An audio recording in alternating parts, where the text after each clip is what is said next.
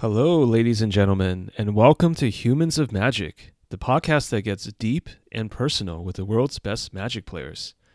Are you tired of listening to the same old Magic the Gathering podcasts? Deck of the Week, or how some random dude won his local FNM? Maybe rules changes, or yet another preview card discussion? Well, this is not that kind of podcast. In fact, we're going deep into the minds of your favorite Magic players. This is going to be a personal journey and a study in how they approach the game. Mindset, motivation, goals. It's all here. So sit back, relax, and get ready for a unique learning experience. Humans of Magic is available on iTunes. Please subscribe to the podcast to make sure you never miss a future episode again.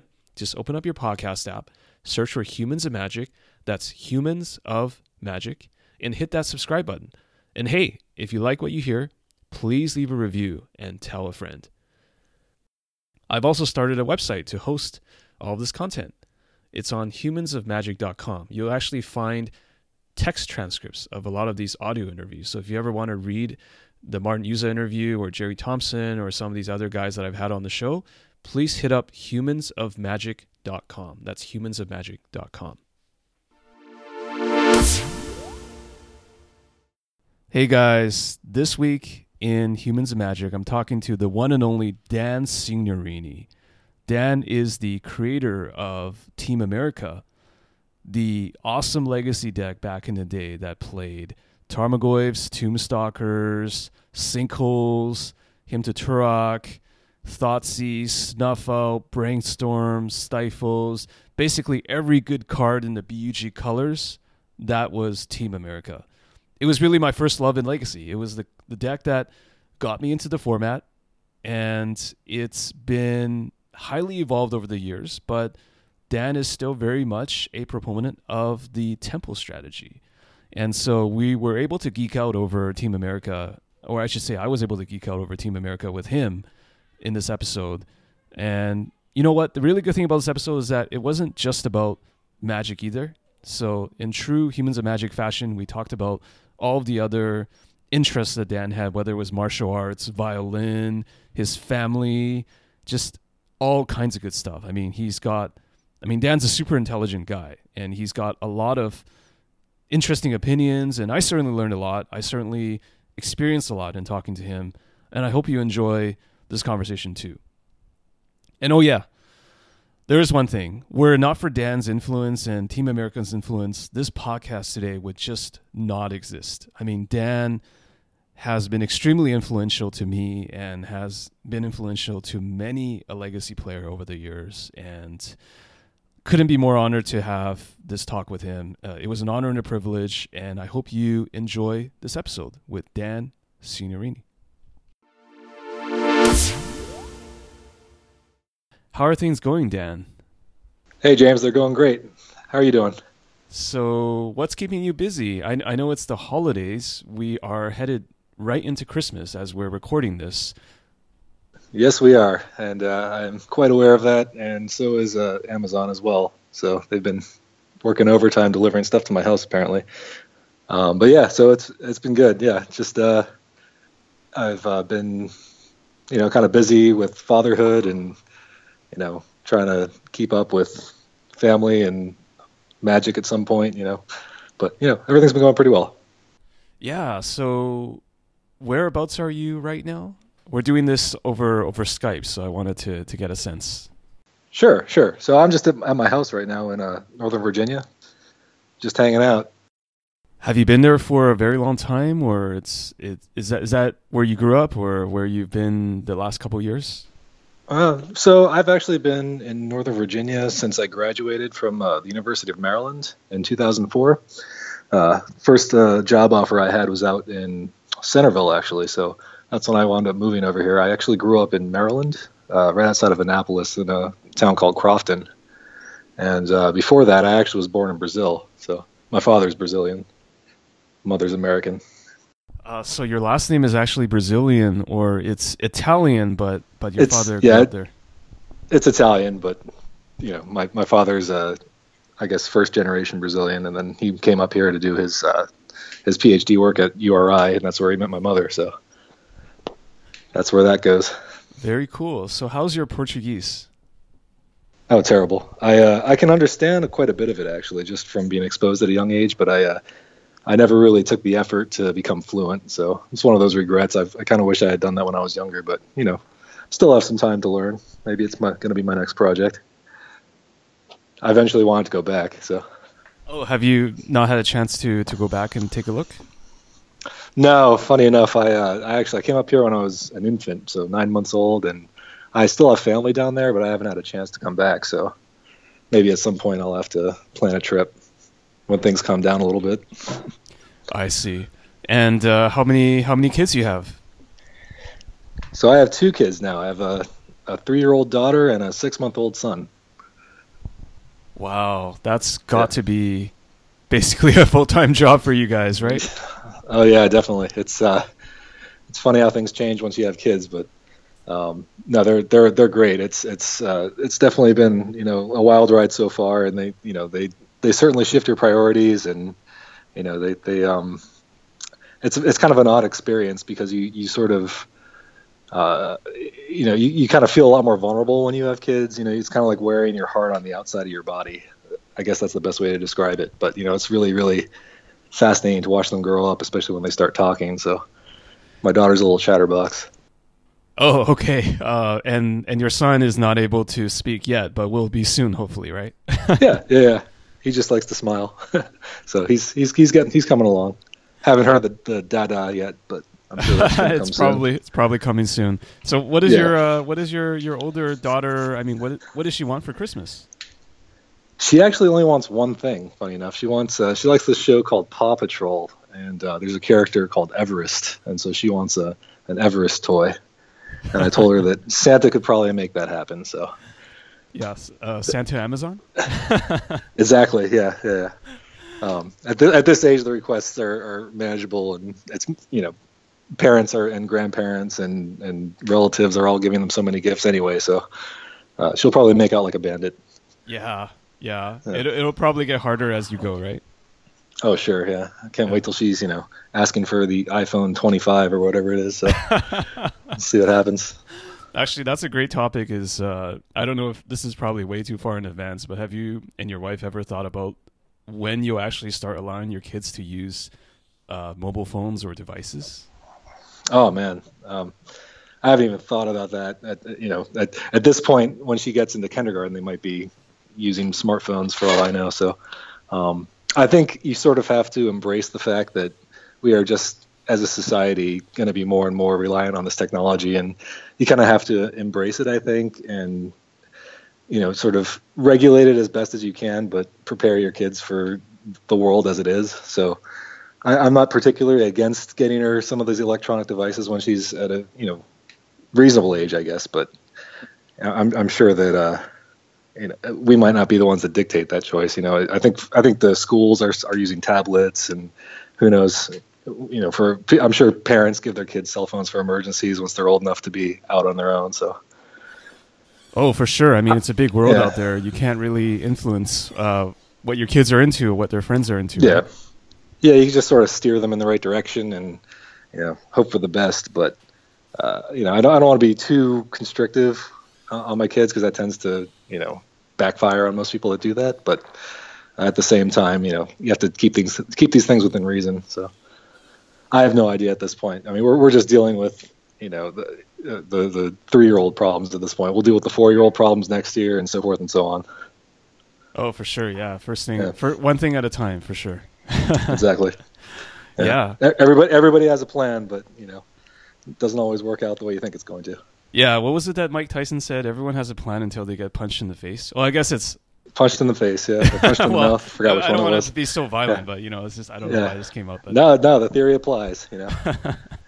yeah. So I think the one time that we had met was before you had kids. I want to say it was GP Providence. I think you were there. You probably I don't was, remember actually. me, but it was just I went by and I realized who you were. I gave you a handshake and then I went off on my way. But have you been playing Legacy all this time? Like I seen your name come up in a few results and things like that. But has it been a regular thing for you, Sure. or has it been harder with fatherhood and all that?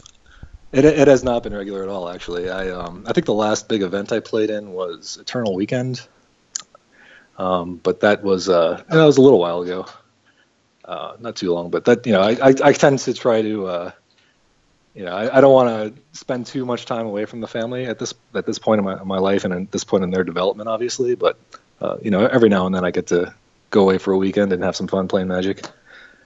So it's definitely toned down a lot more nowadays. So for obvious reasons.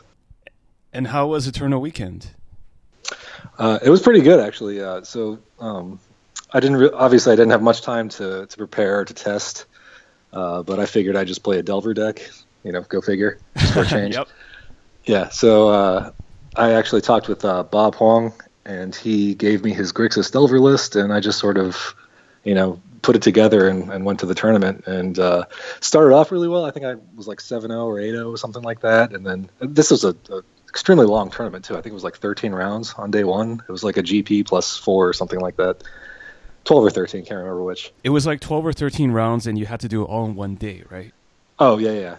So it was a really long day, and it was just, I was like not prepared for that at all, but it was, it went pretty well. I mean, I think Bob and I actually played for our winning in, and it was kind of one of those Delver matchups where you just, the person on the play just won. So he won he won the die roll, beat me, I beat him, then he beat me. So it was not eventful at all. And then I think I wound up X3 in the end. Uh-huh. So overall, it was pretty. I got some store credit for it, and it was pretty good time. But Delver's still good for any listeners that are wondering.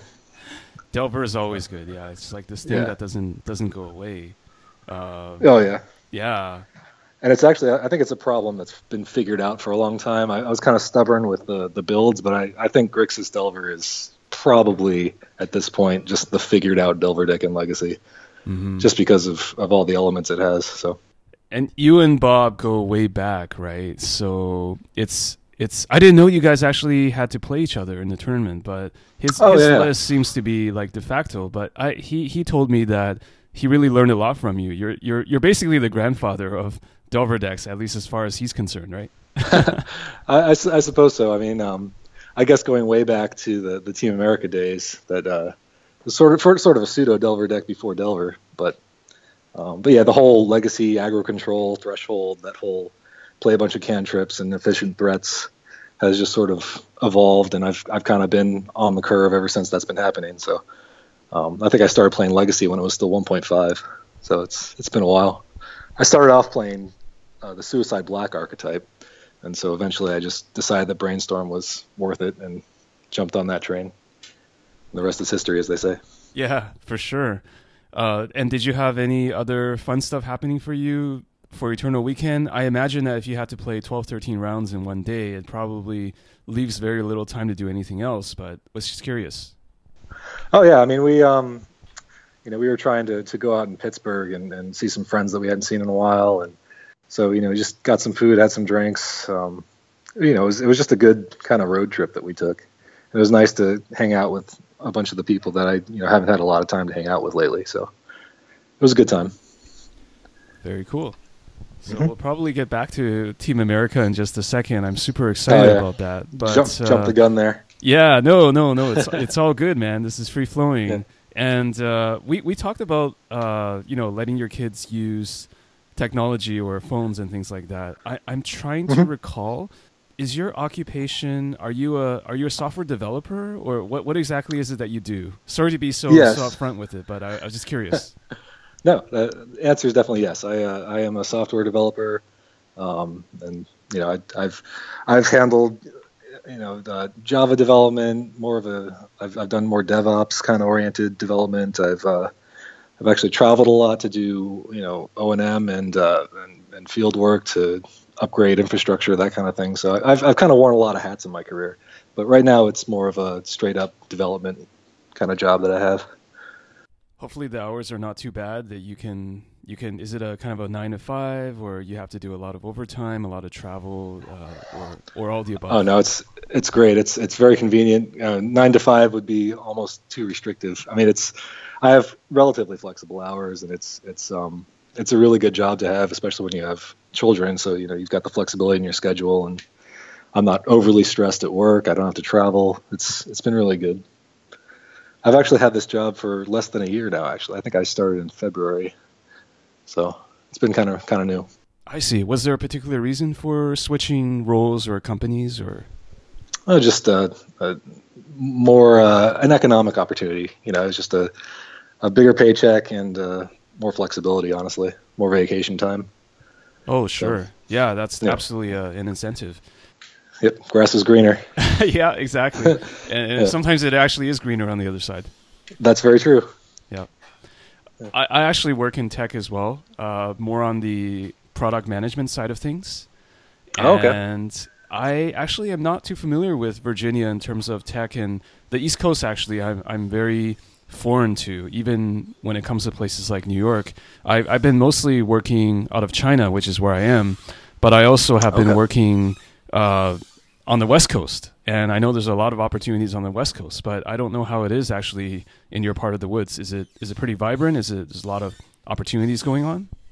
Yeah, definitely. I mean, there's a lot of companies that have headquarters out here, and a lot of let's see, you got like the Northrop Grumman's and the Leidos and all those kinds of companies that are mainly flocked to this area, and it's all like DC Beltway kind of. A lot of government contractors, a lot of I know Amazon has an office out here, and Google does as well. So there's a lot of opportunity in this area, especially for a good dev. So Yeah, hopefully you're one of those. Yeah, I wouldn't claim to be, but other people think I am, so I'll just keep the ruse going. Yeah. Okay, so Dan, let's just start from the beginning. If we could go back to the origin story, I would love for you to tell me a little bit about your childhood and family, just your hometown, anything you want to let me know, just starting from the very beginning. Sure. So like I said before, I was actually born in Brazil, but I have little to no memory of it because I came back to the States when I was very little, 9 months old, I think it was. And so we moved back up to where my mother grew up, which was Boston, Massachusetts. And I lived there for 4 years, I think. Yeah, it was about 4 years.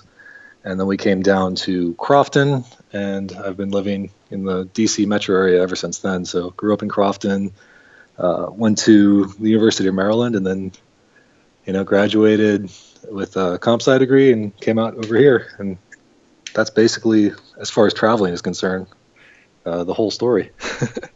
What was Crofton like? What was it like growing up? I mean, describe to me a little bit the town or the city, and I've not been, so just anything Sure. memorable or anything interesting about it? Yeah, I mean, it was. It's one of those towns it's sort of right in the middle of the triangle of Annapolis, Baltimore, and DC. So it's a really big kind of commuter town for a lot of working professionals that have families that want to go out into the suburbs. So it was very suburban. I wouldn't say it was boring, but Annapolis is about a 10, 15-minute drive from where my parents live, so that's usually where we go hang out if we want to go into town, so to speak. But yeah, growing up, it's funny how things have changed nowadays and how they also kind of stay the same. But I kind of noticed that we played outside a lot more when I was growing up. There was less of the helicopter parenting movement, so I was kind of a free range kid. So we'd have this group of kids that are all different ages in our neighborhood that would just roam around and play outside and get into trouble, that kind of thing. So yeah, it was a pretty healthy childhood that I had. Mom and dad were very stable, working adults, and didn't feel like I wanted for anything. And it was a good old fashioned middle class American upbringing. Yeah. So what did your parents do? You mentioned something about your dad, but tell me about what it was like. I mean, what did he do as you were growing up? Oh yeah, so my dad's one of the smartest people I know. He got his PhD in physical oceanography from the University of Rhode Island. That's why he came up to the States, and so then he started working in Crofton for a few companies. I can't recall specifically what they were when I was growing up, but he eventually got a job working at NASA Goddard. And so that's what he's been doing ever since. I think he works basically with the carbon cycle and a lot of satellite data doing analysis. And my mother is a nurse, an RN, and she works for a doctor in Annapolis, a doctor's office that specializes in mainly kind of a physical therapy-ish, kind of dietary advice, kind of more lifestyle medicine for active people kind of thing. So that's their background, and they're both very smart people, and I think they raised me with a good appreciation for academics and working hard. So, were you closer to your mom or your dad? That's a tough question. I think that kind of depends on a lot of factors and how old I was at the time. I mean, it kind of flip flopped a little bit. Every kid, you got your scuffles with your disagreements with one parent over the other at certain points in your life. But I actually think it was pretty equal as far as my relationship between the two. My mother was probably home more of the time. She wasn't a stay-at-home mom, but she was home more than my dad was growing up. But it's not like my dad was a workaholic that never came home or anything like that. It's just sort of, my mom was around more when I was really little, and then as things advanced and, I needed help with my math homework, my dad was there to help me. So right. It was really healthy relationship with both my parents. What about siblings? Did you have any siblings? Yes. Or do you have any siblings? I shouldn't use the past tense on that. Yes, unless something very bad has happened. I have an older sister. She's 3 years older than me. Are you guys close? Yeah, we're pretty close. I mean, I live in Northern Virginia now. She still lives in Maryland, but we see each other probably once or twice a month, and we keep in touch as much as we can with our hectic lifestyles. Yeah. Is she a parent as well, or? She's not yet. At least I'm not sure if she actually just got married this year. So I think it was 2 months ago was the wedding. So they're who knows, might have a nephew coming along at some point. Or, I'm sorry, nephew or niece. I just nephew had a son, or niece. so yeah. I'm going. I'm not. Didn't want to be gender biased there or anything. Right. Yeah. So going back to your adolescence, you're a free range kid. You're playing with your friends. What kind of stuff did you like to do? What were your interests or hobbies as you were growing up? Oh man, I think once the NES came out, it was all about those video games when I was growing up. So that was a big part of it. Let's see. I actually I played the violin all throughout my childhood. From about third grade, I think that's when I started to play. Yeah. So music was a big part of my life. Still is, but not as much as before. And we just I wasn't too into sports growing up. I guess I played soccer for about 12 years, mainly because my dad kind of pushed me into it, and he's Brazilian. That's just in my DNA. So even if I didn't want to play, I still had to. Sure. Something bad would happen to me if I didn't. So so I did that for a while, and it was okay. And mainly it was just sort of hanging out and playing video games and having Nerf battles, that kind of thing. Nerf battles, okay, with the Nerf guns. Oh yeah. Oh yeah. I remember all kinds of creative ways to shoot each other when we were growing up. For sure. And so you've been a video gamer since the NES. I mean, do you still play video games today, or? Not nearly as much. I actually I started playing League of Legends a little while ago, just because a couple of my friends were playing it, and I like the competitive nature of it. So I always have to have a competitive outlet of some kind going on at any point in my life. I've noticed this. So Magic is a good outlet, and I think I like games like League, where there's a huge online community and there's a competitive ladder. That kind of thing that's kind of appealing to me. So I don't have much time to spend on it, obviously. But yeah. What about violin? Was it competitive? Did you have to face against other violinists and try to outperform them? Yeah, and the battle of fiddlers. Actually, I came very close to making that a career. Really? There was like a decision point in high school where I decided that maybe you can either go to a music school or go to the University of Maryland and study engineering or computer science. So I chose the latter just because of my more practical I guess my more practical side kind of won out in that conversation. Not to say that playing the violin is a impractical career, but it takes a lot more talent, I think, to make the kind of money that you would as a computer scientist, obviously. So, but even as you were younger, did you feel like you had the talent for that if you really wanted to get into it? Maybe. I mean, I think the talent was there, but the passion was kind of lacking until I got maybe into high school. My parents actually, they started paying for private lessons when I was, I think, in 7th grade or 8th grade.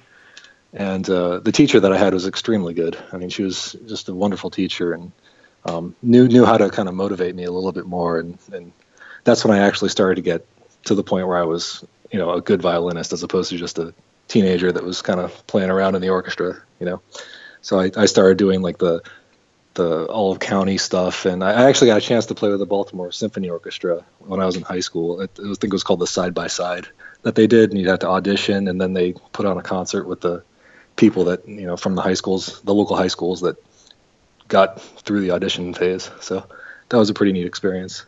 Holy smokes! Wow, you were very close to like being on a violin CD cover somewhere that I would have found in a music store or something, Yeah, or just being like a session player for bands or something like that, or playing with a professional orchestra. Who knows? I'm not entirely sure what the career path for a violinist is nowadays. But, yeah. I mean, that's amazing. I'm just thinking about this. So, do you still have? So, music's basically still part of your life today. Like, do you still go to concerts and listen to music, and do you still play? Yes to all of the above. I don't play as much as I'd like to, but I think I'm going to start playing a little bit more just to sort of spark the interest with my kids, when they're old enough to appreciate it. So I already took out my violin for my daughter, and funny enough, she was annoyed at how loud it was, so she told me to put it away. I'm sure it wasn't because of any of my skill playing it, of course. Yeah. Turn it down, Dad. It's too loud. I want to watch exactly. TV or what was the name of that character on the show? Yeah, Everest or whatever. Yeah. Air quotes. It's too loud, Dad. Yeah. This is me being nice to you. Right. Yeah. So, I mean, I think I definitely would like to, keep up with the music and get back to where I was before. But who knows? I might get back into it hardcore in, a couple months or so. I'm not the type of person that kind of half-asses things, so to speak. If I'm going to do something, I tend to do it wholehearted. So. I've heard that about you from some of your friends. Yeah. I guess there's no half-ass. There's only full-ass or full-ass. Exactly, only full-ass. I don't have time for any half-assing. Yeah. It's great. One-track mind. Yeah. So tell me about high school. I mean, what was that like for you overall? So it was. Overall, it was a positive experience, I think, but outside of the normal, stupid teenager stuff. But, I was in the orchestra, and I also, I had friends from all over the social spectrum in high school. It was very strange. It wasn't really very cliquey where I was. It was sort of just a conglomerate of very eclectic people from what I was feeling, at least when I grew up. So it was a good place to go to high school. I went to high school at Arundel High. So we had a lot of kids in our class. I think the school had over 2,000 kids total, and I can't remember how big my graduating class was, but overall, I mean, it was a good group of kids. I felt safe every day going, and I still keep in touch with a lot of the friends that I made. So, did you have any interesting memories of the time with your friends or with anything that was going on? Oh God, probably. So we actually traveled a lot since I played in the orchestra in high school, and so we went to we had a trip to go to Toronto one year, I believe, and I think it was 9th grade, and that was an interesting kind of road trip because we did it with a bus, and all sorts of hijinks going on that trip, and just letting loose a bunch of teenagers with like 4 chaperones and to about 100 kids. Right. So it was kind of crazy. Yeah. I know that you're Canadian. I wouldn't mind going back up there. Fun city. It's probably I imagine it'd be pretty hard for the teachers to control all the kids and all that, right? Oh man, it was pandemonium. But yeah, we all had a great time. Yeah. And who were some, like, did you have any best friends or good friends in high school that you said you still keep touch with some of them, right?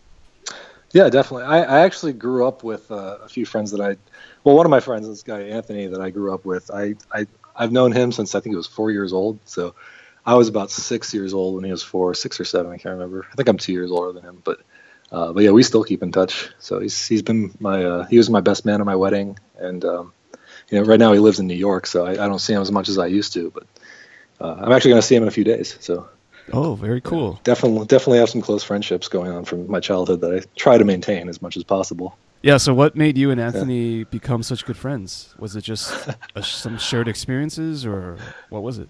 So he lived, I guess, 4 or 5 houses down from me when I was growing up in Crofton, and I think he was just outside playing with, Matchbox cars or something. I was like, oh, hey, this kid's alone playing with Matchbox cars. Let's go, play with him. And then there you go. That's pretty much how it started.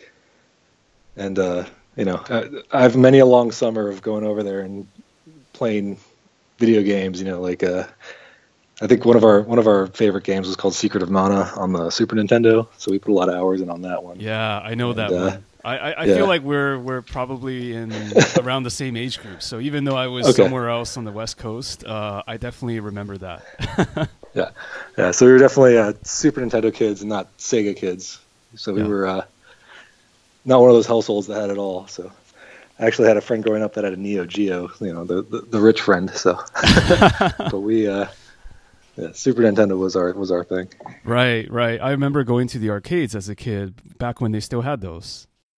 Oh yeah, they had all kinds of stuff back then. Arcades are kind of dead. I mean, I guess they're only around in Asia now, but yeah, I know Japan it's still pretty big. Yeah, I still try to watch some of those YouTube matches of people playing Street Fighter extremely well. So yeah, I'm actually a huge fan of Street Fighter. I played that game for a while, and then my friend Anthony got really good at Guilty Gear. I don't know if you're familiar with that. Oh, game. I know that one too. Yeah, another Guilty Gear XX. Yeah. So he was very good. He went to Japan and played in like SBO or something like that, and he was a really good player. And wow. He taught me how to play by just demolishing me over a summer, and eventually I got to the point where I was reasonable because of osmosis. But yeah, that was a fun game. So you guys are pretty competitive, or you're just competitive in general, but you're also competitive with him when it comes to the games, right? Yeah, but on a friendly level, like there's no real trash talking or anything like that. It's funny. I'm very good at learning by getting destroyed by people. You know what I mean? Like that whole getting frustrated and rage quitting on something. I think that doesn't really exist in my brain for some reason. I'll just want to keep going harder and harder and try to figure out what I'm doing wrong and then eventually conquer it, which can be a good thing and a bad thing, because it means that you can get good at things through perseverance, but you also tend to not abandon things that you might not be ever good at, Well, sure. So, I mean, but it's the best way to level up, right? You have to pick yourself up from the ground. You have to be able to take the beatings. I mean, whether it's Magic or playing an instrument, like we all start off at a pretty low skill level, and then you just have to keep at it, right? Oh yeah, exactly. You gotta persevere and understand that everybody starts off as a white belt, right? So that's a good analogy. Yeah. I'm an eternal white belt. But I also heard from somebody that you are actually a martial artist. You do something in that area, right? Is it?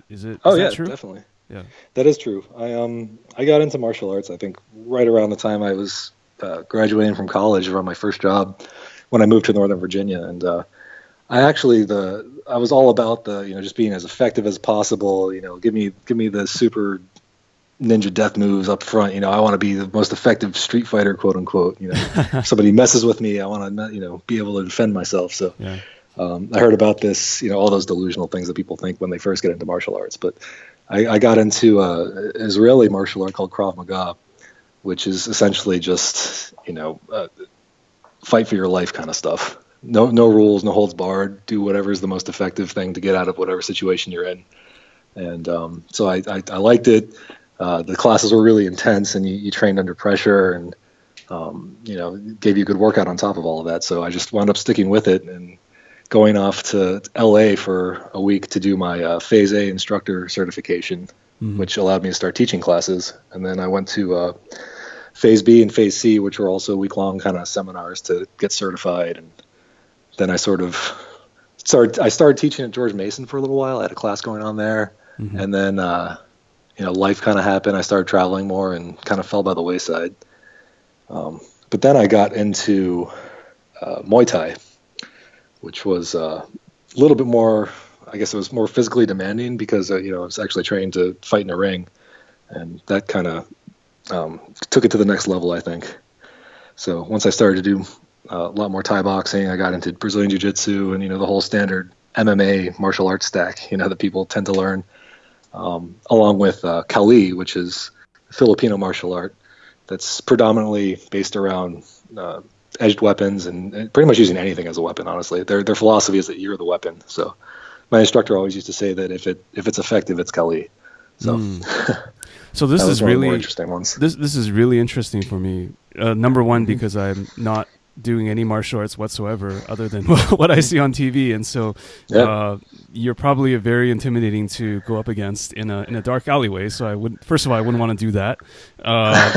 Hopefully you wouldn't want to. Yeah. Secondly, what makes you transition from one? I'm wondering what makes you transition from one martial art to another, because there are people that specialize in, for example, karate or judo, and then they find something that they like. But it sounds to me like, at least the narrative of you is that you've been going between these different things. So what sparks you wanting to, for example, go into Muay Thai or something else? So interestingly enough, I think it stems from understanding a weakness that you might have and then trying to become more well-rounded by making that weakness into a strength. And so, for example, for me, with Krav Maga, I always had some trouble with some of the kicks. My round kick's really bad, even though I understand I might not even need that tool, but it still kind of bothers me that I couldn't kick high, couldn't kick as hard as I wanted to. So who's really good at kicking? Thai boxers, they know how to kick really hard and really high, and, it's all about kicks and knees and elbows, and why don't I learn Thai boxing? So I started to take some Thai boxing classes, and sure enough, that weakness starts to become a strength. And then I realized, okay, these guys, Thai boxing is really good for the kicks and the knees and the clench, and it's, very effective, but I could use some boxing because the hands part of it is a little bit weak. So I started to do some boxing and work on my boxing game. And then, you sort of get into this hole where you're considering yourself a striker. And once you start to categorize yourself or say that I'm a karate practitioner, or I'm a judo practitioner, then you start to become a hammer and everything looks like a nail. That's time to start diversifying a little bit. You know what I mean? Because every system has weaknesses. And so you want to branch out and cover those weaknesses as best as you can without, becoming a jack of all trades and master of none, obviously. So there is that trap. That's interesting. So that means if you're ever in a situation where you have to defend yourself, you're not thinking about, like, I have this technique or that technique. You're actually just synthesizing all of these things together. Is that the right way to think about it? Yes, I think Bruce Lee, his philosophy for Jeet Kune Do is it's sort of just like that. You have to be like water, right? You have to absorb what is useful and reject what is not. And what is useful for me might not be useful for you. It depends on, the situation you're up against. What works for me as a 220-pound male is not going to work for a 125-pound female, right? So the techniques are going to be a little bit different between people, but you can still be effective at whatever size or shape you are. You just need to use what you will find pretty quickly what your strengths are and what your weaknesses are if you are able to train them against resistance. Somebody trying to fight back, and that's the key. If you're taking a martial arts class and you're not sparring, then it's useless, as far as I'm concerned. Yeah, because you're not putting it to practice, right? Yeah, exactly. You need to figure out what the BS is and what the stuff that actually works is. And surprisingly enough, the stuff that works is very simple. It's try to go back to Bruce Lee again, but he said he doesn't fear the man who's trained 1,000 kicks once. He fears the man that's trained one kick 1,000 times. Yep. So the people that are really good at the really simple stuff are the ones that you should be afraid of. But I say afraid of, you shouldn't really be fighting anyway on the street, obviously, but sure. If push comes to shove, it's good to know. And I think it affects your demeanor as well. When you can handle yourself, verbal confrontations are much easier to handle because you have the underlying confidence to know that you can handle yourself, Yeah. And that's why I think I also want my kids to get into it, at least to a degree. I think something like Brazilian Jiu-Jitsu would be good for my kids to, have the confidence and also know that they can control somebody without necessarily having to hurt them really badly.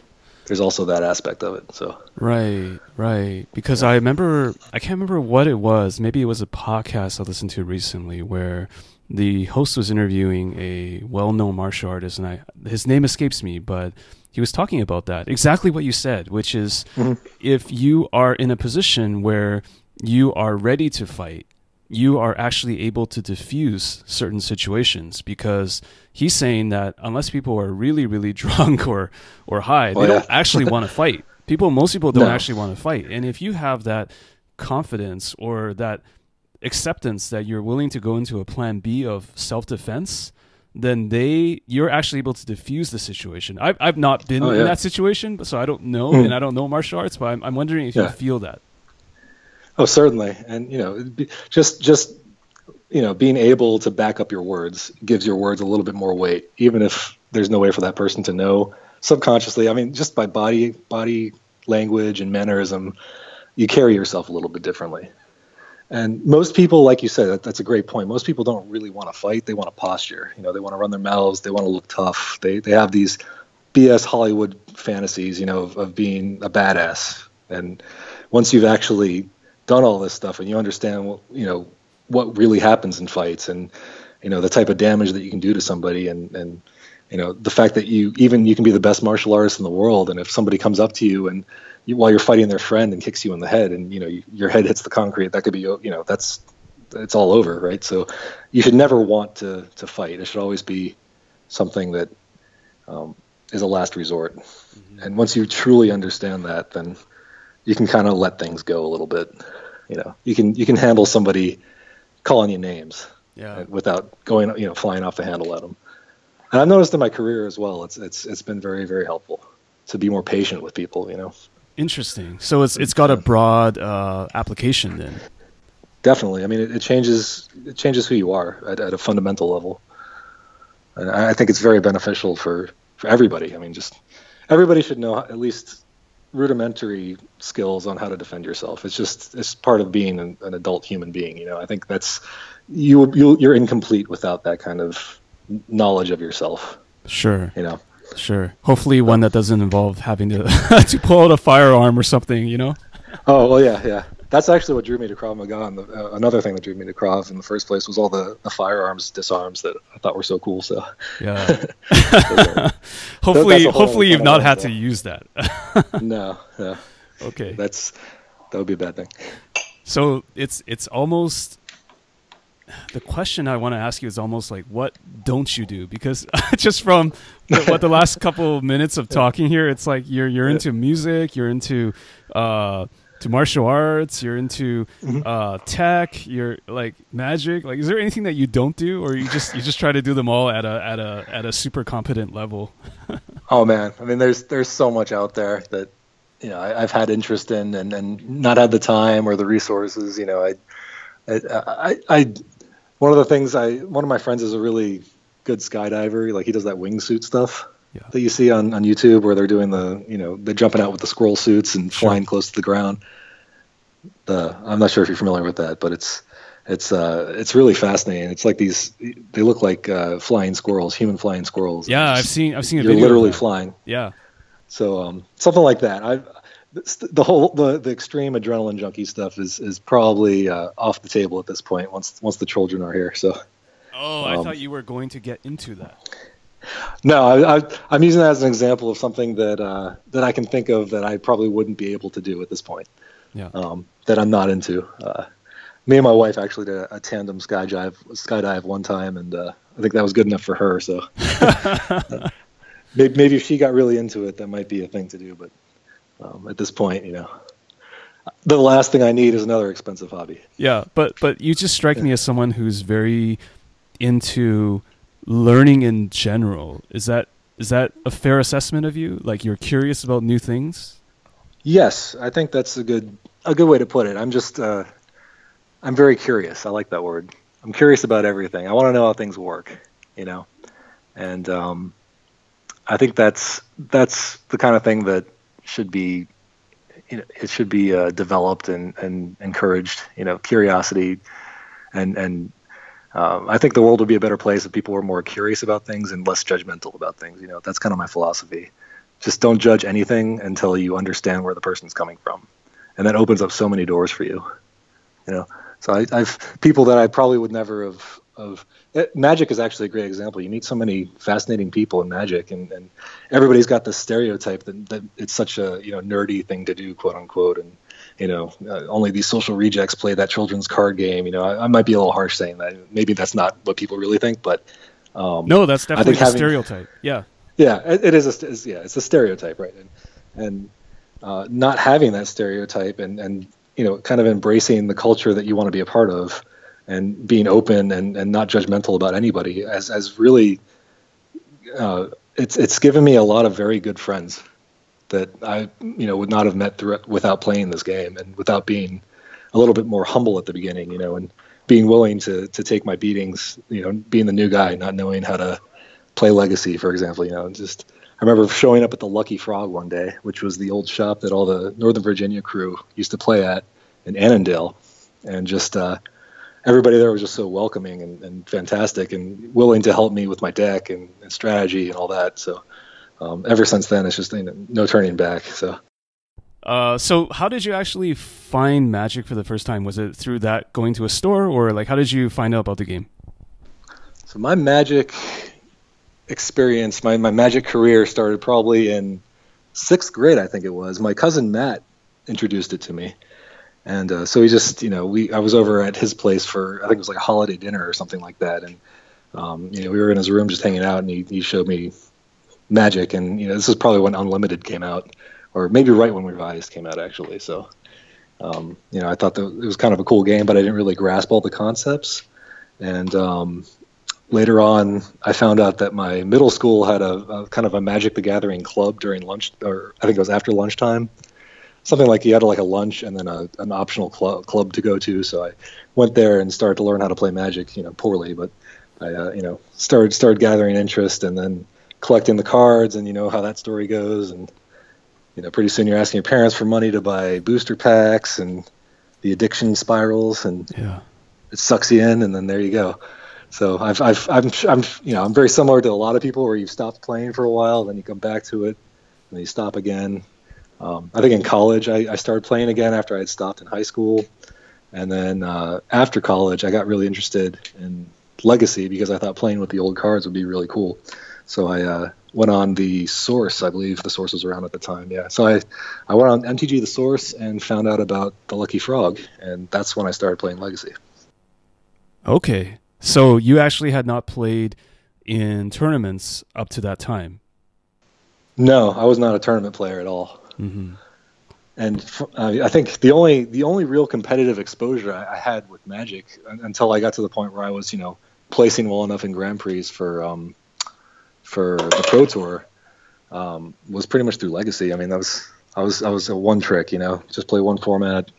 That's what all my friends played. So, and it's actually such a great community. I'm very happy that I, was interested in Legacy because, like I said, it exposed me to a lot of very awesome people. Yeah, tell me about some of those people, because from the moment you went into the Lucky Frog, I know from talking to Bob that you and some of the other guys were also welcoming to him as he came up in the Legacy scene. So for you, who were the people at the time that really welcomed you and really had an impact on you wanting to get more deeply into it? So I think when I first went to the Lucky Frog, it was right after, I think it was a Star City Games Duel for Duels.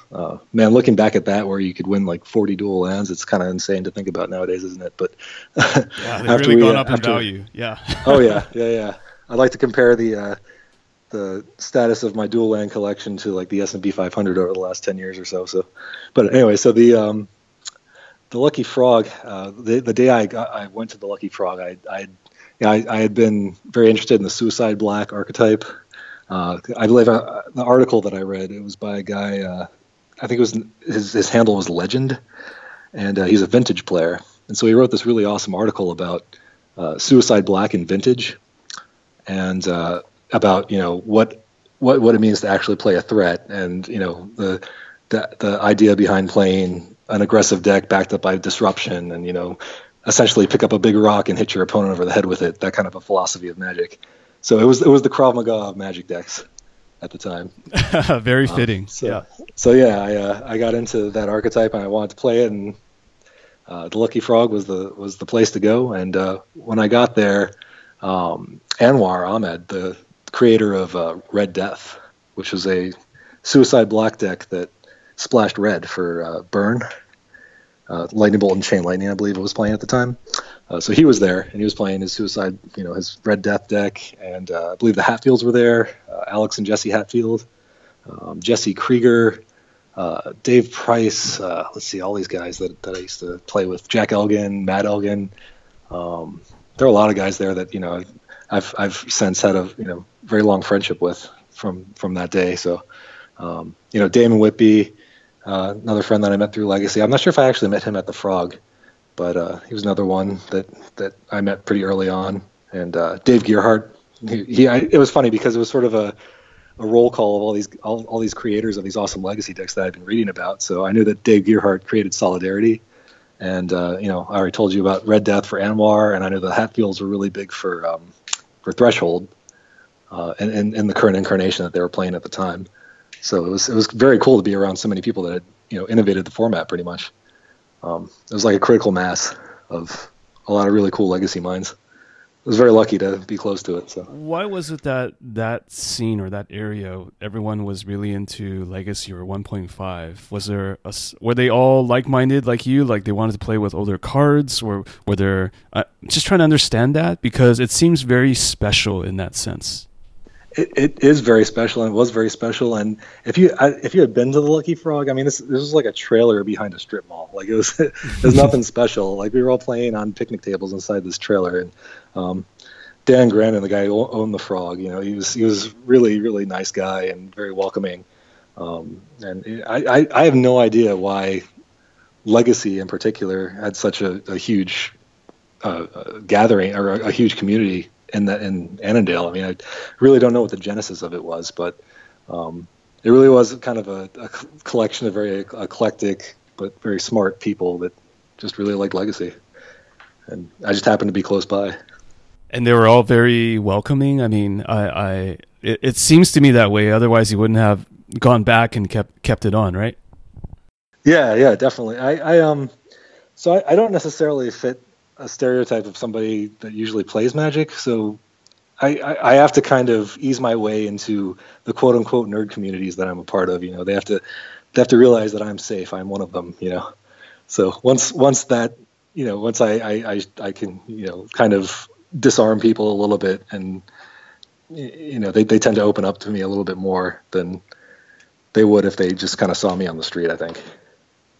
If that makes sense. I guess it's kind of bad that we still label people based on their appearances, but that exists. Human beings are judgmental by nature. We need some metric to measure each other by. So, just being open and welcoming and humble, that on my part, I think helped them reciprocate. Yeah, for sure. I mean, did they find it strange that someone would enter their scene that didn't quite look like them? Or, I mean, I'm just trying to figure out how that worked. Yeah, I think that might be a bad way for me to put it, because I'm kind of framing them in a poor light, I guess, but I just, I look like a frat bro, really, when I'm walking around. I don't look like, I lift weights a lot. I look like I, just came back from, the Lifetime Fitness and down to creatine shake, and then stopped by the comic shop to play nerd cards with all these people, it's like, but no, once I actually start talking, it's, okay, he's safe. He's one of us. Yeah. Well, that was one of the things that Damon said about you was when I had a brief talk with him, was that Dan has this kind of all-American boy kind of look. And he said that at first he wasn't sure what to make of it. And he was actually later quite surprised that you were really into some of the things that everybody was into, like sci-fi or fantasy. It's just it's just that a lot of times what you see on the outside doesn't really reflect the person, if that makes any sense. Oh yes, certainly. And it goes back to being don't reserve your judgment for yourself, is what I guess my philosophy would be. You're never going to know somebody without trying to know them. You can't put labels on people and expect to know somebody. So, and the more that happens, the more you exercise that. It's like a muscle. The more you exercise that, the more you want to know about other people, and the more it sort of snowballs. And before you know it, you just got a big group of friends from all different walks of life, and they're all fascinating, so it is very rewarding to have that mindset. So was there a particular thing that happened in your childhood that made you want to become more open-minded? Because I imagine it's not easy for people to just embrace that, right? We kind of go through life thinking one thing because that's just who we are. And how did you come to that realization? Well, I think, growing up, I wasn't exactly, like a mean kid or anything like that, but I was kind of a jerk a lot of the time. I was an obnoxious teenager. As far as, looking back on the cringy stuff that I've done, I'm sure everybody has these feelings if they try to remember themselves when they were, 15 or whatever. But I think it's just sort of a maturity thing, honestly. I think you sort of have to have that initial epiphany, maybe that, okay, hey, maybe these people, maybe they do know more than me. Maybe I should stop being so arrogant. I was a very arrogant kid when I was in high school, especially. I thought I was so smart, and all these people they're all idiots, blah blah blah. Just very negative attitude that I had about life. And once I started being a small fish in a big pond in college, that kind of humbles you a little bit. And then furthermore, getting your butt kicked in martial arts, that'll do you wonders. So going back to the martial arts thing. Yeah. Once you realize you're not so tough, then you can come to things from a more humble perspective. That makes sense. So everybody should get a good butt kicking in their lives. That's what I'm trying to say. Under controlled circumstances. Get a good literal butt kicking. Yeah. Yeah, exactly. Yeah. So going back to the Magic thing, you went in there being a proponent of Suicide Black. You learn about Red Death. Tell me how that evolved into maybe some of the more well-known decks that you're known for or you're known for playing. Sure. So I started actually playing Red Death after talking with Anwar and understanding his design philosophy for Magic decks. He actually wrote an article for Star City Games a long time ago called "Are You Playing a Threat?" which kind of evaluated, how if you can't pressure. It was essentially if you can't put pressure on a control deck, for example, if with one creature, then you should probably reevaluate while you're playing that creature. I'm paraphrasing kind of poorly right now, but he sort of helped me understand why these decks were being built the way that they were and why these card choices were being made. And I was still learning the Legacy card pool, because it's huge. There's every card from every set, and I had been out of Magic for a long time, and getting back into it, I had a lot of learning to do. And the Legacy metagame at that point was pretty much Goblins and then Solidarity and Threshold. I think Goblins was everywhere, so a lot of the decks were warped around that. And so I played Suicide Black for a while. I played Phyrexian Negator in a format that was full of goblins, and everybody used to question that choice until you would Dark Ritual it out on them on turn one, and then they realized they're probably in trouble. It's an interesting philosophy of deck building to play a Suicide Black deck, because back then creatures actually had drawbacks, believe it or not. Mm-hmm. There was no Tarmogoyf. Yeah. But so eventually I got to the point where, I think I liked the Threshold style decks as a concept, but I didn't feel I had the confidence to play that kind of a deck. It's like, oh man, Brandstorm is such a skill intensive card. I don't know if I can pilot this well. I'll probably look like an idiot if I pilot it. And, how can I do this? And finally I was like, you know what? I'm just going to play Solidarity because it's probably harder. And I want to throw myself into the deep end and play a blue deck, try to test my limits a little bit. And so I started playing Solidarity for a little bit and realized that it's not, the impossible deck that everybody said it was. And, obviously I had access to David Gearhart's mind, so that helped a little bit too. But no, and then I just sort of, started exposing myself to more blue decks and realized that Brainstorm is a fundamentally broken card. And, eventually just started playing aggro control decks. So as far as, I'm sorry, do you want me to go into Team America and how that came about? Yeah, exactly. Because I don't want to jump the gun again. Because no, you can go as slow as fast as you want. This is all about just knowing about your progression in Legacy or 1.5. So sure. So Dave Gearhart made this deck called Europe. So we had always kind of made fun of some of the European players that posted on the source. about some of their card choices, like saying like Extirpate was main deck material from one post. I mean, it's obviously that's not reflective of all Europeans at the time that were playing Magic, but the people that were posting on the source were either trolling us or just completely out of touch. Yeah. So Dave made this deck called Europe to kind of tongue-in-cheek make fun of these guys, and it had 4 main deck Extirpate, it had Dark Confidant, and I think it had Tombstalker and Dark Confidant in the same deck. And Stifle and Sinkhole and just every single piece of disruption you could think of, you just shoved into this deck, and had 4 main deck Extirpate. So I was like, you know what? When I watched him play this deck, and when I kind of played around with it on my own, nothing serious, but just he'd hand it to me and I'd play it, and I said, you know what? This deck actually has a few good hands when you're not drawing all the nonsense stupid cards. Mm-hmm. So maybe we should take all the things that work and cut all the stuff that's a joke. And so then we're like, okay, well, what's better than XYZ? Oh, let's add green and play Tarmogoyf because the card was, the best creature back then. Mm-hmm. So we added Tarmogoyf, and it's like, okay, well, we have 4 Tombstalker and 4 Tarmogoyf. Let's cut the Extirpates and let's add Thoughtseize. Or actually, I think Thoughtseize was already in the deck.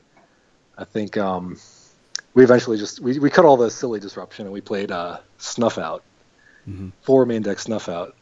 So this deck played 4 main deck Snuff Out, 4 Thoughtseize, and 4 Force of Will. So it was it was not kind on its own life total, but it was so brutally fast against things like goblins that it just didn't matter. Mm-hmm. So the original incarnation had a few problems with being threat light, obviously because it was only playing 8 threats.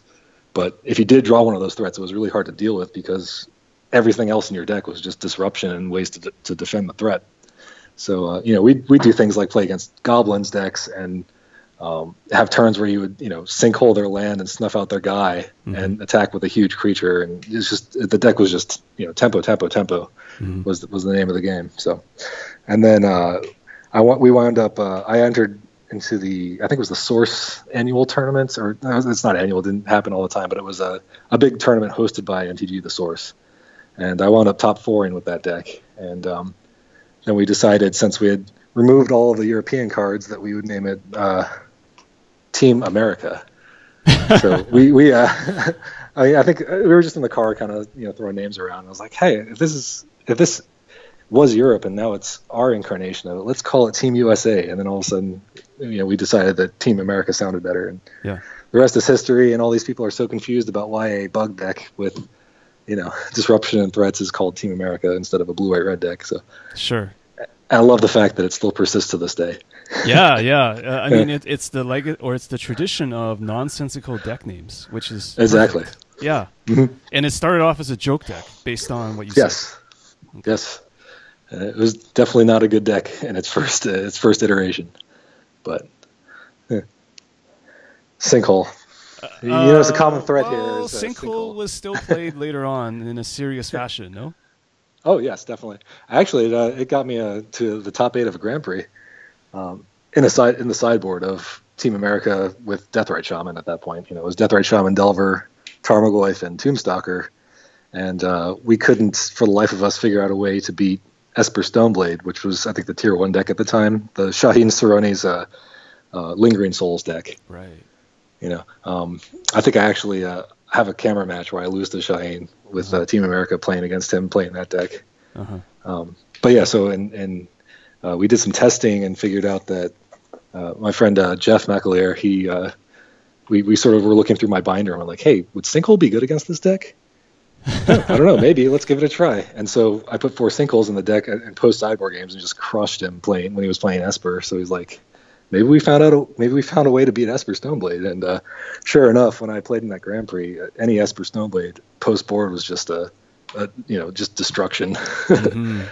That card was so good. It's pretty good once you realize you can still destroy basic lands, right? Yes, when they're relying on fetching basics against you, it makes Sinkhole like much more devastating because now it's just cutting them off of entire colors. So it was quite a good strategy.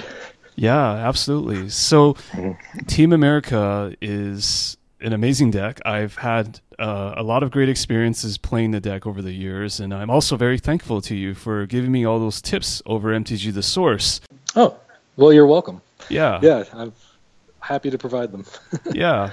So how did you guys go from playing at the Lucky Frog to Curio Cavern and Nova? Nova was the team, or was a group of individuals? I'm trying to understand that. I'm sorry. Nova is an acronym for Northern Virginia. Oh, okay. So that's just why I keep saying Nova. I'm sorry. I keep forgetting that people outside of the Beltway radius probably have no idea what I'm talking about when I say that. I honestly thought it was a team name, but that's great. But how did you guys go from that Lucky Frog to Curio Cavern? Just another store that you guys played in, or? Yes. Well, for starters, our team name was actually Team Unicorn, and that is still our team name, unofficially or officially, depending on who you ask. So, but anyway, moving on. The Team Unicorn people, which included all of us at the Lucky Frog, we eventually, the Lucky Frog had to close down, sadly, and we started playing at Outpost Games, and there was another shop. There was one in Gainesville and one in Fredericksburg that we sort of continued the legacy tournaments at. I'm sorry, my cat just walked into the room here.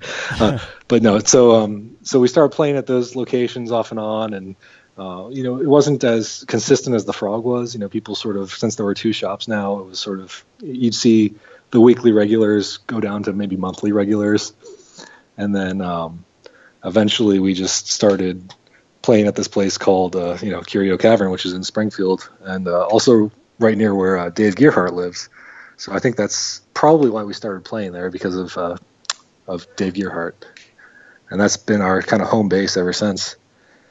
Tom, the guy that owns Curio Cavern, he's a really cool guy, and he very, very supportive of the legacy community. So we're very thankful that he hosts the weekly Wednesday night legacy tournament, because it's usually on a good night we'll get maybe 30 or 40 people, and they're all very highly skilled Magic players. It's a tough tournament to do well at. So having that kind of competition on a weekly basis is a pretty good luxury.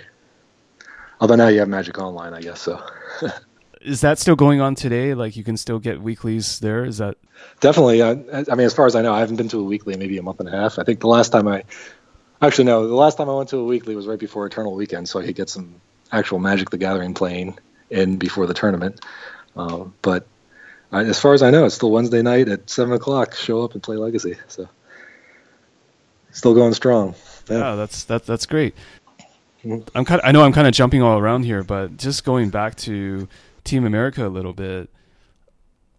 How do you feel about the more recent printings of cards? Because you used to play in an era where these new cards like Delver of Secrets and Deathrite Shaman did not exist, as did I, and it's now evolved to, you're playing Grixis Delver, you're playing the list that Bob Huang has popularized, and it's not about Tarmogoyfs and Tombstalkers anymore, even though it is very much about Tempo in some sense.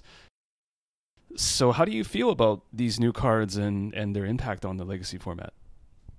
I mean, it is kind of homogenizing, and it's sort of, it is kind of frustrating from a deck building perspective sometimes when you know what the best threats are already out of the box. There's no real, it seems to lack that experimentation that used to happen in Legacy, where you'd play against somebody and they'd play some card from Onslaught that you never heard of, that you'd have to read 3 times, and like, why are you playing this? And then they beat you with it. That doesn't usually happen anymore, which, I don't know if it's a good thing or a bad thing, but it's just different. It feels like a much more polished format, and there's an actual meta game, and that doesn't include just one deck, like Goblins used to be. But it's the new cards. I mean, I said that Grixis Delver is probably the best incarnation of the Delver deck right now, and I don't think that I'm wrong about that. I think the fact that the threats are so diverse in that list, and you're playing the Reach, you're playing Lightning Bolt, you're playing Deathrite Shaman, you're playing Delver of Secrets, which I think are the 3 components of a successful Delver deck.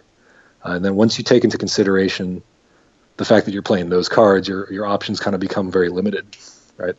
So Grixis gets the ability to play True Name Nemesis, which is very resilient single threat. He plays Young Pyromancer, which is a very resilient go wide threat. So the edict effects against the deck are really, really hard to get off effectively, because they might just draw the Pyromancer part of their deck. And then you've got the Gurmag Angler that's really resilient against most spot removal, and then the core of Deathrite Shaman and Delver of Secrets to clock your opponent really hard with 1-drops, and you just have this perfectly built killing machine. So I think the threats have kind of gotten to the point where there is a best threat for what you want to do. If that makes sense. Yeah, it goes back to what you said about how it used to be that creatures had drawbacks, right? Whether it was their flavor text, Withered Resh, Nantuko Shade, they had drawbacks. And then I think Tarmogoyf really got the ball rolling on creatures with no drawbacks, and then you had to splash. I mean, I remember when I started with Suicide Black as well. Then I realized, there's a creature called Tarmogoyf. I better get Bayous so I can play it. And then it was like, well, there's a card called Brainstorm, which you had mentioned is basically a busted card. So, well, let's get some Underground Seas. And now you have like Swiss Army knife creatures like Deathrite Shaman, which basically have no drawback. And things like Snapcaster Mage that are just insane in the right shell, and True Name Nemesis, which should never have seen the light of day as far as I'm concerned. It's just overpowered creatures, I think, right now. And I'm not saying that as if it's a huge negative thing. It's just kind of the natural evolution of the game, I think. Sure. But and I generally don't like the sort of banhammer approach that Wizards takes to like Modern, for example. They've been very, very active with banning cards in Modern and trying to shape the format into what they think the format should be. And I think with Legacy, they've kind of left it more to the player base to figure it out, unless something's completely egregious, like Flash Hulk or something like that basically needs to be banned. But there's also some stuff that should probably come off the ban list to shake Legacy up, although I'm not entirely sure at this point what would do that. You've got things like people putting Grizzlebrand into play on turn 1, and then you look at the ban list and like Earthcraft is on it. So I don't think Earthcraft, or I think they unbanned Yawgmoth's Bargain. That didn't do anything, right? No, Bargain's still on the ban list. Oh, it's still on the ban list. Yeah, I think Bargain would be a problem. It would be a problem. I think we had this debate, like, obviously, probably many times before among the Legacy crowd here, and brainstorming it a little bit. I think, no pun intended, the card is just it's better. The fact that you can split up the draw, you can just do it one at a time, makes it a lot more resilient than Grizzlebrand is. As far as and it's not a creature, obviously it's an enchantment. It's harder to deal with. Just the shells we were coming up with seemed a little bit overpowered, but I'm sure somebody like Caleb over at Channel Fireball has probably made a video of it. Or I remember he had a series where he would make decks with ban cards in them and try to play them and testing, I think. Oh, that's right. Yeah, I can't remember if he did Bargain or not, but I'm pretty sure that stuff like Bargain and Mind Over Matter. What's the Storm card? Windfall. The one that you reveal the top card of your library and play the spell for free. Oh, it was Future Sight or something like. No, that's actually Lego. Now I'm going to look like a fool because I don't know this card. No, but how do you? That's fine. I don't know it either. Yeah. But how do you feel about? I'll think of it. How do you feel about the more recent bannings like Top? I honestly think Top should have gone when Extended banned it. I like the fact that they banned it, but I don't like why they did it, if that makes sense. That does make sense. Because they banned it for time reasons or for logistical reasons, right? Yes. And I think that the fact that they weren't consistent with their design philosophies, or their banning philosophy rather, kind of makes me wary about what they might do in the future, that kind of thing. And I think that a lot of players were maybe blindsided by it because there were, that it didn't really make sense from a philosophical perspective for them to ban it if they were going to be consistent with the way that they used to be. But that being said, I'm kind of happy it's gone. I think the card was a huge problem. I think Miracles was definitely like tier S, and then everything else was, below it. Not that that's a reason to ban a card. I think maybe you should print more cards to deal with things like that. But the problem with Top was that it's just so hard to interact with. It protects itself. It's a 1-drop. It's does everything that a Miracles deck wants it to do, and it eats time. And it's very frustrating to play against somebody that might be able to slow play you with it without you having a legitimate complaint against them. that's another issue that I found with that card. I know that I've received a couple of draws from people that might have slowed down their play a little bit once it was evident that they weren't going to win a game, and that kind of an experience makes you a little bit frustrated at a tournament. So, oh yeah, just all around good for it to be gone, but kind of sad that they did it the way they did it. Mm-hmm. It's kind of one of those things where you can have the end not justify the means, or maybe the end is achieved, but you don't like the rationale into it, and it suggests that they don't have a level of organized thinking that you would want from a tournament body. I think that's what you're saying. That's kind of how I feel on an emotional level. Exactly. It sort of lessens their standing, and it sort of it kind of makes you think that they don't care as much about your format. It's like, I don't know. That's a bad way to put it. It's sort of it's just the inconsistency. That's what it boils down to.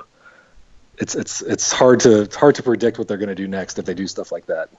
Sure. I mean, hopefully they're not just throwing darts at a dartboard or something, right? Yeah. Well, they might be. Who knows?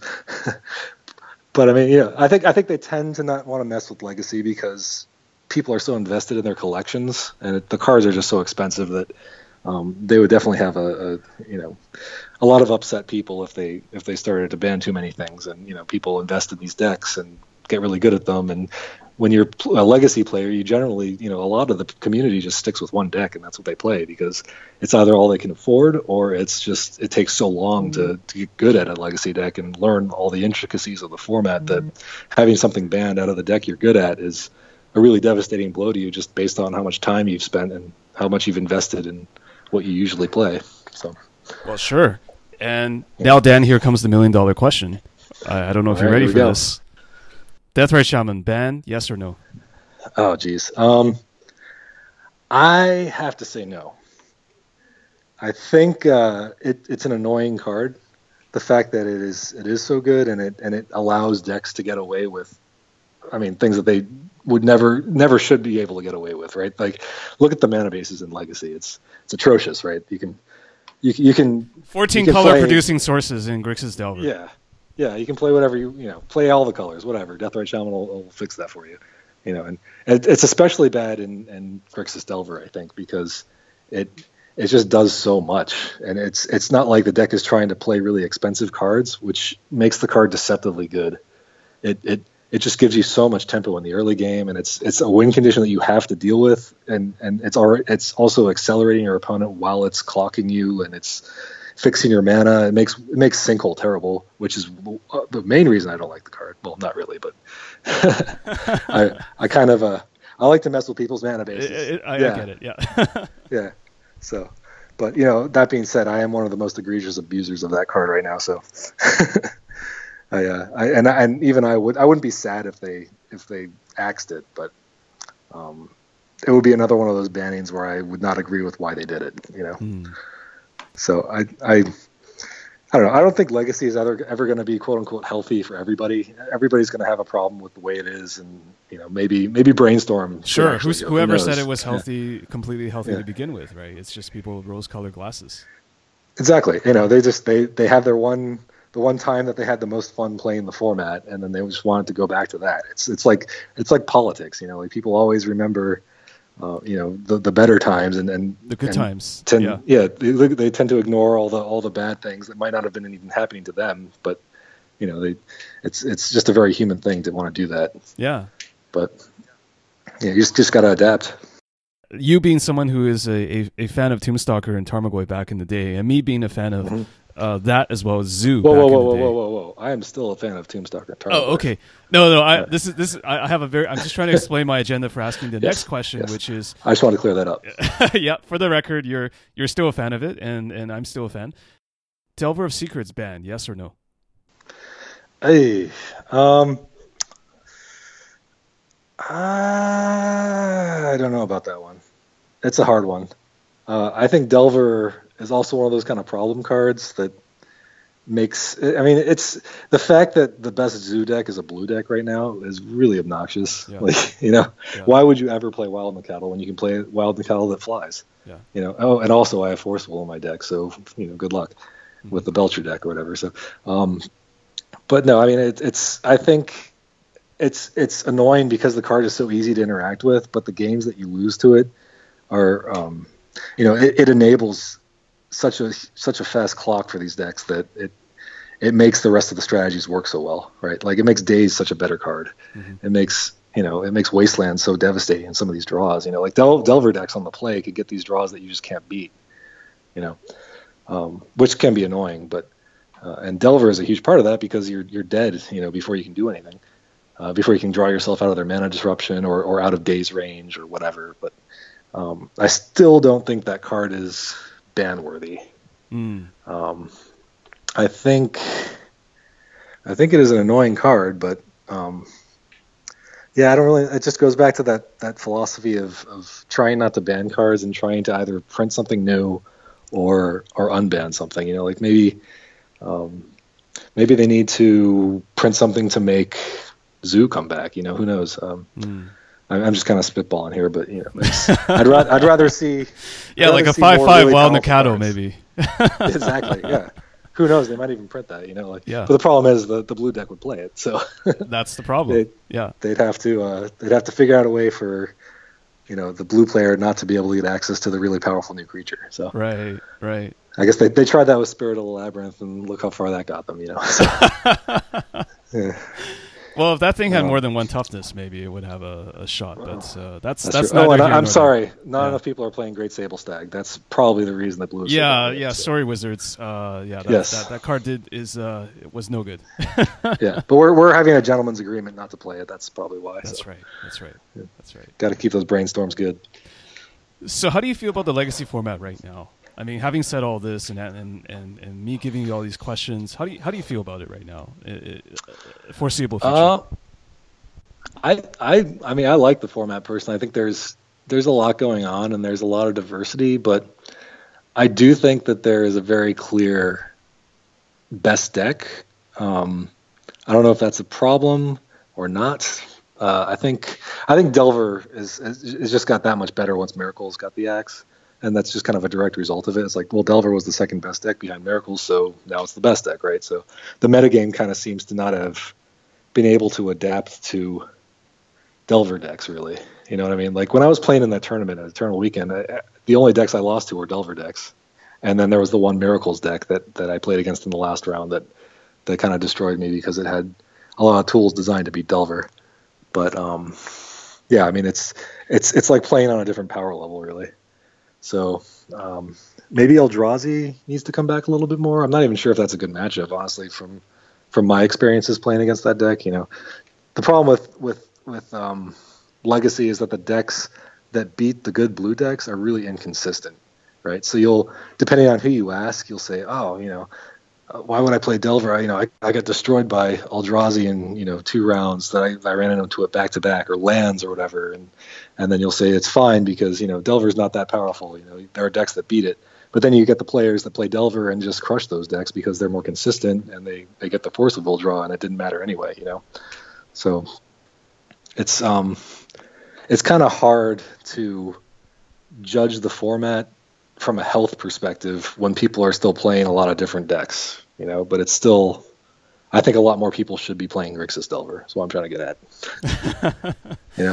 I think if you want to win a tournament right now, you would be playing Grixis Delver and maybe something like Check Pile, but I think that deck just, it's good, but it doesn't have as many tools to win as many matchups as Grixis Delver does. It's just that I tend to default to the aggressive deck, right? Mm-hmm. That's playing a similar strategy. So more proactive, the more proactive deck generally has an advantage in open metagames.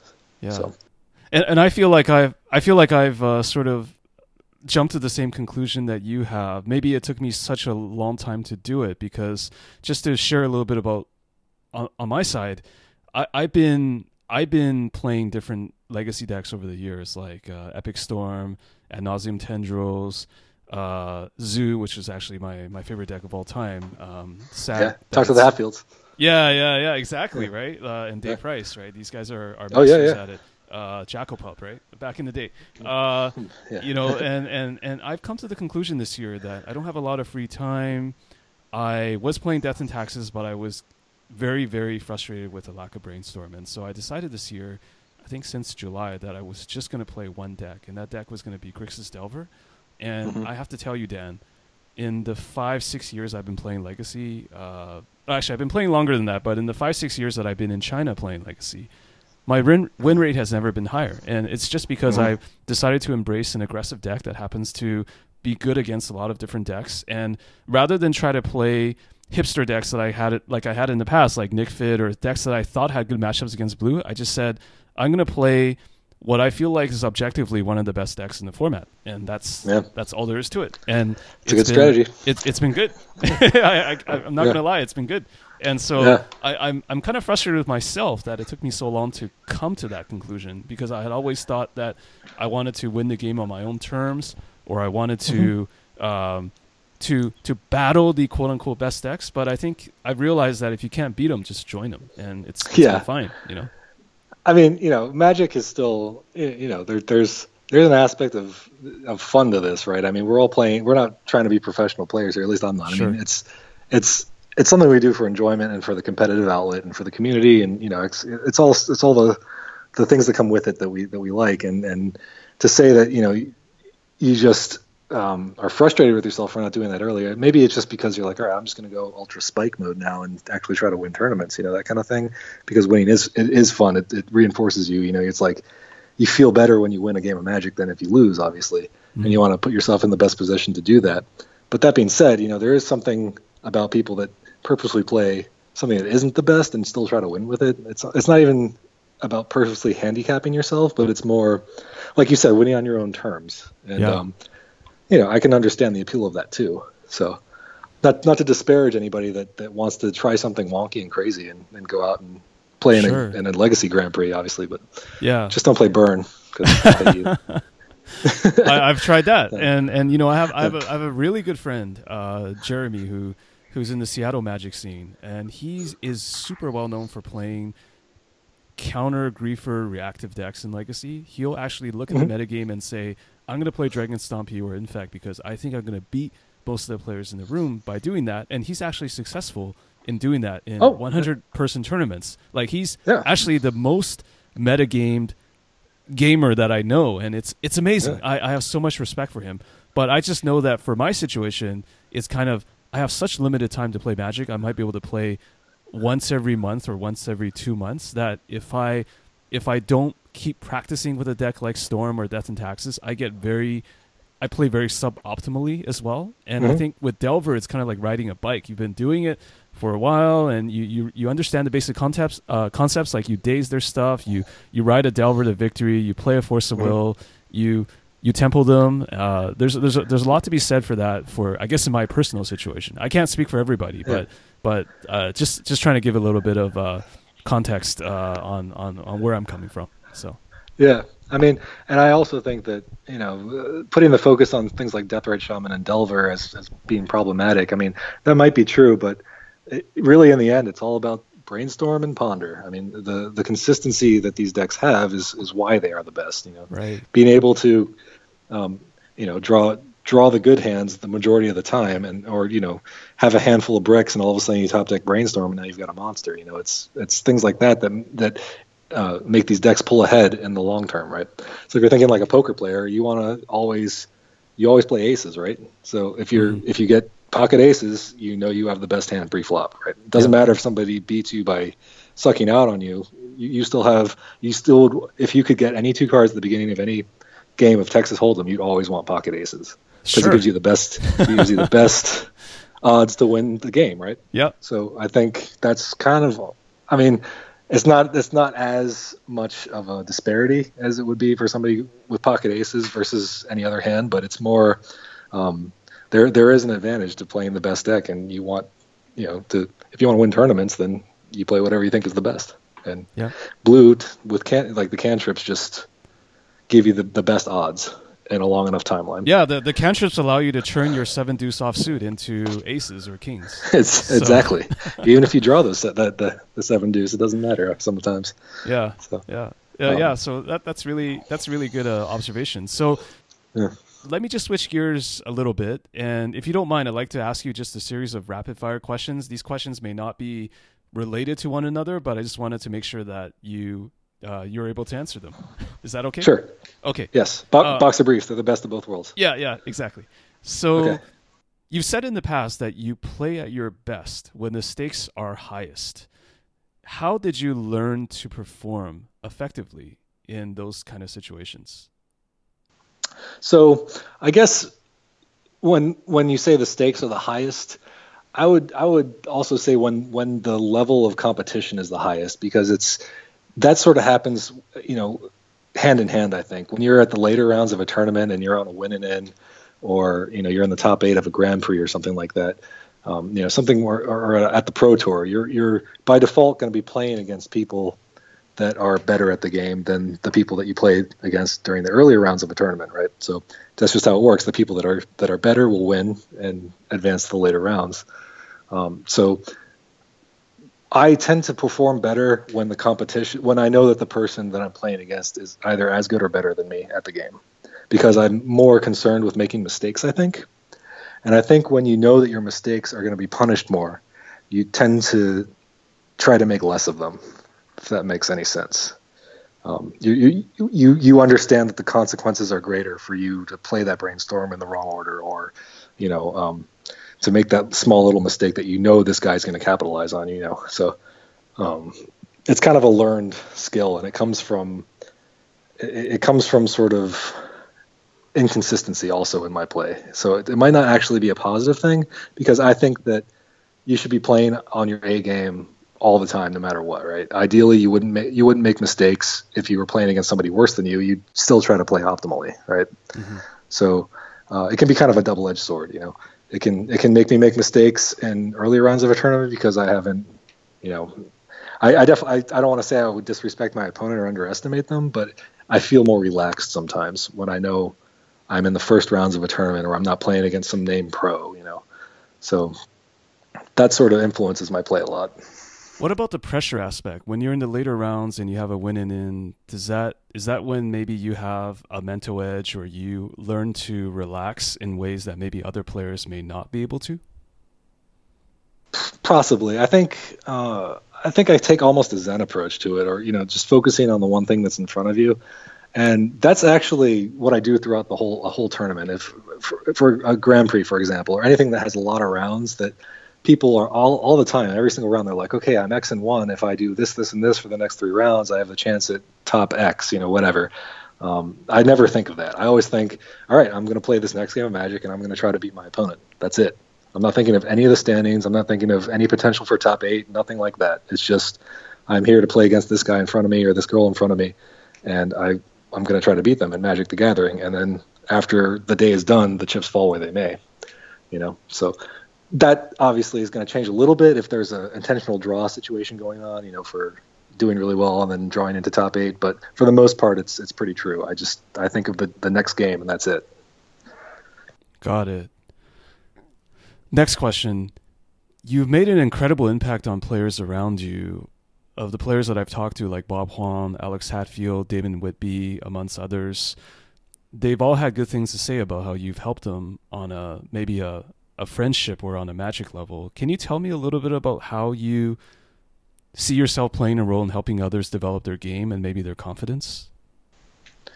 Yeah, I think I try to be approachable when people have questions about Magic or life or whatever. Really, it goes back to trying not to be judgmental, trying to be open, and trying to be humble with people. So that I think as when I first met these guys, they were so much better at Magic than I am. They knew so much more about Legacy, and then as they played with me and taught me, and then I started to learn more and become more of an equal to them. We kind of fed off of each other, and I think when new players, like for example when Bob came and started playing with us, it kind of injects a lot of energy into the group. We all become a little bit jaded with the format, and sometimes, or we start getting stagnant with creativity with deck building, or maybe it's not as fun as it used to be, and then a new player shows up and is really excited and really wants to learn, and it kind of jump starts you. So it's a positive thing to welcome people in and learn from their perspective, because it, it it makes you view things from a point of view that you might not have considered before. What are some of the key learnings that you've absorbed from players around you? Um, I mean, other than just Magic the Gathering skills and learning how to play in a tournament, that kind of thing. More, uh, I guess. I mean, are you considering it more of a personal level or just from a Magic level? It could be either or. Okay. Well, I think I've met people from all different walks of life playing this game, and I've just been sort of exposed to different types of music, different types of culture, different movies. We've had movie nights together, where we just watch some random sci-fi film that I've never seen before, I never knew existed, and it's like the best thing ever. And I've just been sort of I guess I've just been enriched a lot by some of these guys that I've met that come from all different perspectives, all different areas of life, and it's more than just Magic at this point, right? It's the friendships that you build, and I'm just very happy that we hang out on a level that's not just about Magic. Like for example, the Eternal Weekend road trip. It wasn't even about the tournament at that point. It was just us going up and having a good time and hanging out with each other.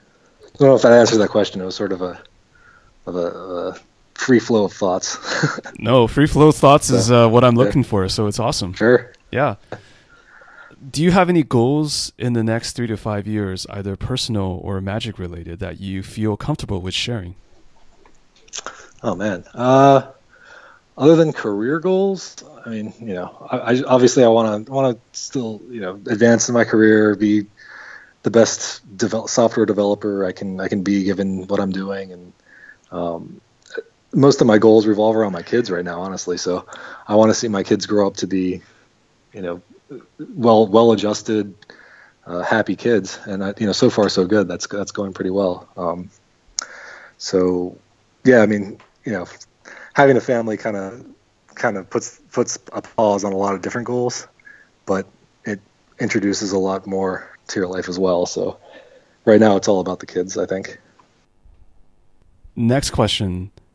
Is there anything that you would tell yourself if you could time travel back 5 years and tell the Dan from 5 years ago something? Other than buying Bitcoin? Yeah, you and me both. Yeah. Or I think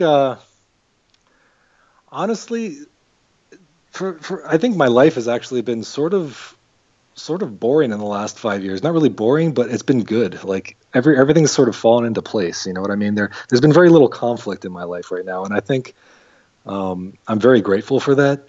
And I think going back 5 years, I would probably try to tell myself to not worry about being a dad and just sort of trust myself to do a good job raising my kids, and just reassure myself that it's definitely worth it, and you're gonna be just fine, and keep on doing what you're doing.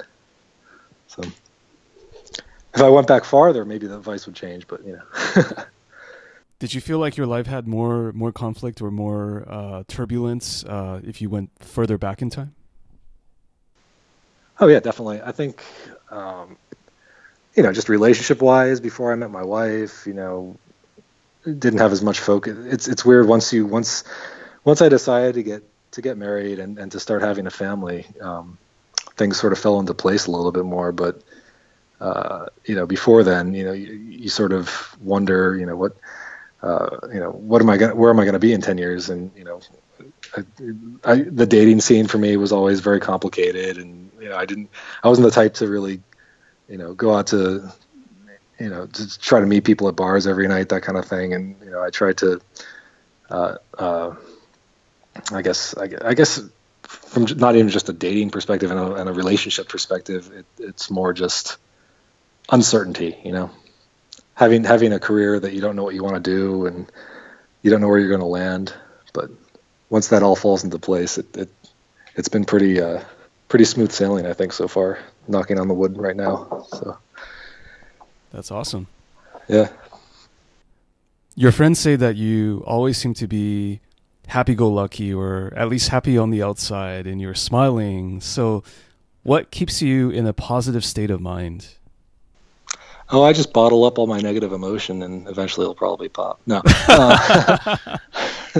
Just watch no, out next time you're in a dark alley with Dan. Yeah. yeah. Serenity now, followed by a punch to the face. But no, I think I think that my attitude of self improvement. You know what I mean? Like I'm striving to make myself better all the time, and I don't want to compare myself against others. And I think that learning to abandon a lot of more material pursuits in favor of more things that give me positive experiences. Like I used to really be into, getting, I always wanted a really awesome car, and I was much more of a gearhead a little while ago. And I think that, I mean, that's just one example. I think kind of abandoning to a degree things that I would get just to make other people think more highly of me was something that made me a lot happier. And also sort of abiding by the philosophy of the great Jack LaLanne, who said that there are two things you can complain about: the things that you can't control and the things that you can control. And if you're complaining about something that you can control, then you should probably just go ahead and change it and stop complaining.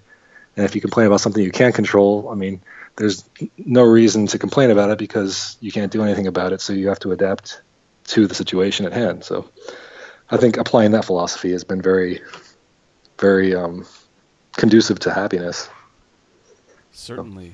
So, yeah. And also, just being friendly with people. You'll get more friends with honey than vinegar, right? So. Oh yeah. Yeah. I asked you a question about happiness, so I guess it's only fair to ask the flip question, which is, what things piss you off? Oh, geez, too many to count at this point. It's, I mean, judging by the current political climate, I was actually a really big proponent of, like net neutrality. That entire debate, kind of got me steamed. I really, really dislike telecom companies for the way they do business. I have a lot of problems with the healthcare in this country. Mm-hmm. I think that the way that we are going is very adversarial, and it's kind of scary to me that people can't really have a civil conversation anymore. People say that you shouldn't talk about politics and religion, and I think that people just have forgotten how to have a civil conversation with one another. I think if we learned how to do that, then the subject matter wouldn't really matter, and we would be able to solve some of these problems instead of, having these my team versus your team kind of discussions on Facebook and, single blurbs that are just designed to piss off the other people and make your people go, yeah. Yeah. So, and it's actually kind of scary because some of these social media companies have these self-learning algorithms that are trying to detect, where your political leanings are, what your demographics are, what kind of things are going to make you keep coming back to your Facebook feed to have positive reinforcement of your own views. And so you've got algorithms that aren't even, controlled by people anymore that are determining what you see every day. So it's very polarizing. It's a very fascinating time to be living in. I think social media has really kind of changed the landscape for maybe the worse. Hopefully, that's not the case, but we've certainly seen that in the past couple of years, obviously with the political climate. So I think there's a line that Dickens used, which is very appropriate. It was the best of times, it was the worst of times. It certainly feels to me like we're in a world now where there's extremely unlimited, exciting opportunities, but at the same time, we can't get past certain things. Like, I think what you said about having, being able to have good discourse with people about topics, it's more like now we're in this world where it's more about avoidance. Let's just not talk about this, and let's not talk about that. Or when we do talk about it, it has to be in a very specific way. Like it's us versus them, which is troubling in my opinion. So the whole adversarial thing is I don't know. It is a good quote, the best of time and the worst of times, because it all comes back to technology and the good and bad it does for us. So yeah. We'll have to see what it's like in another decade or so, if the machines haven't taken over by then. Yeah. I don't know. Are you a believer in the singularity, or are you a believer of the flip side, which is that we'll be able to have some peaceful coexistence with AI and all that? Well, I mean, I think we definitely have the potential to have a peaceful coexistence with AI. And when people discuss AI, they're generally discussing artificial general intelligence, or an intelligence that can actually think like a human being and not just be good at one task. So once we hit that, and then it becomes super intelligence, then we just made a Darwinian error of creating something smarter than ourselves, right? Mm-hmm. So hopefully we programmed it with the soul, like something that is not going to be the devil granting you a wish, when you ask for something and then it twists it, that kind of thing. That scenario is what kind of scares me about this sort of technology. But going back to AI, I think I'm kind of fascinated with a lot of ventures that Elon Musk has been involved with, just like everybody else that's a millennial at least. But he has a company that he started called Neuralink. I'm not sure if you're familiar with that.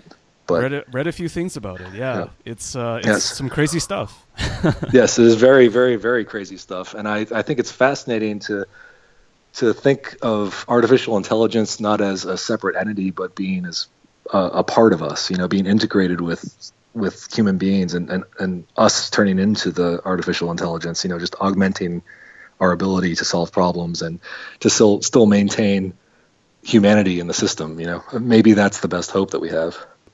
But then you start thinking of all these other countries that are researching this, and hopefully the person that gets there first is going to be the one that thought about all this in advance, and not just some somebody that's trying to take over the world. Oh yeah, whole standard evil AI scenario. Yeah. It very much remains to be seen. Yeah. So who knows? Pretty interesting time to be alive, but the next few decades are going to be interesting, I think. Yes, absolutely. So final question, Dan. What would you tell if there was somebody who wanted to get into competitive Magic for the first time, what would you tell him or her in terms of how to get started in that realm or in that domain? I'd say come by Curio Cavern and have a conversation with us. But other than that, I think if you wanted to get into competitive Magic at this point, a huge resource that I personally have kind of, I think, neglected is Magic Online.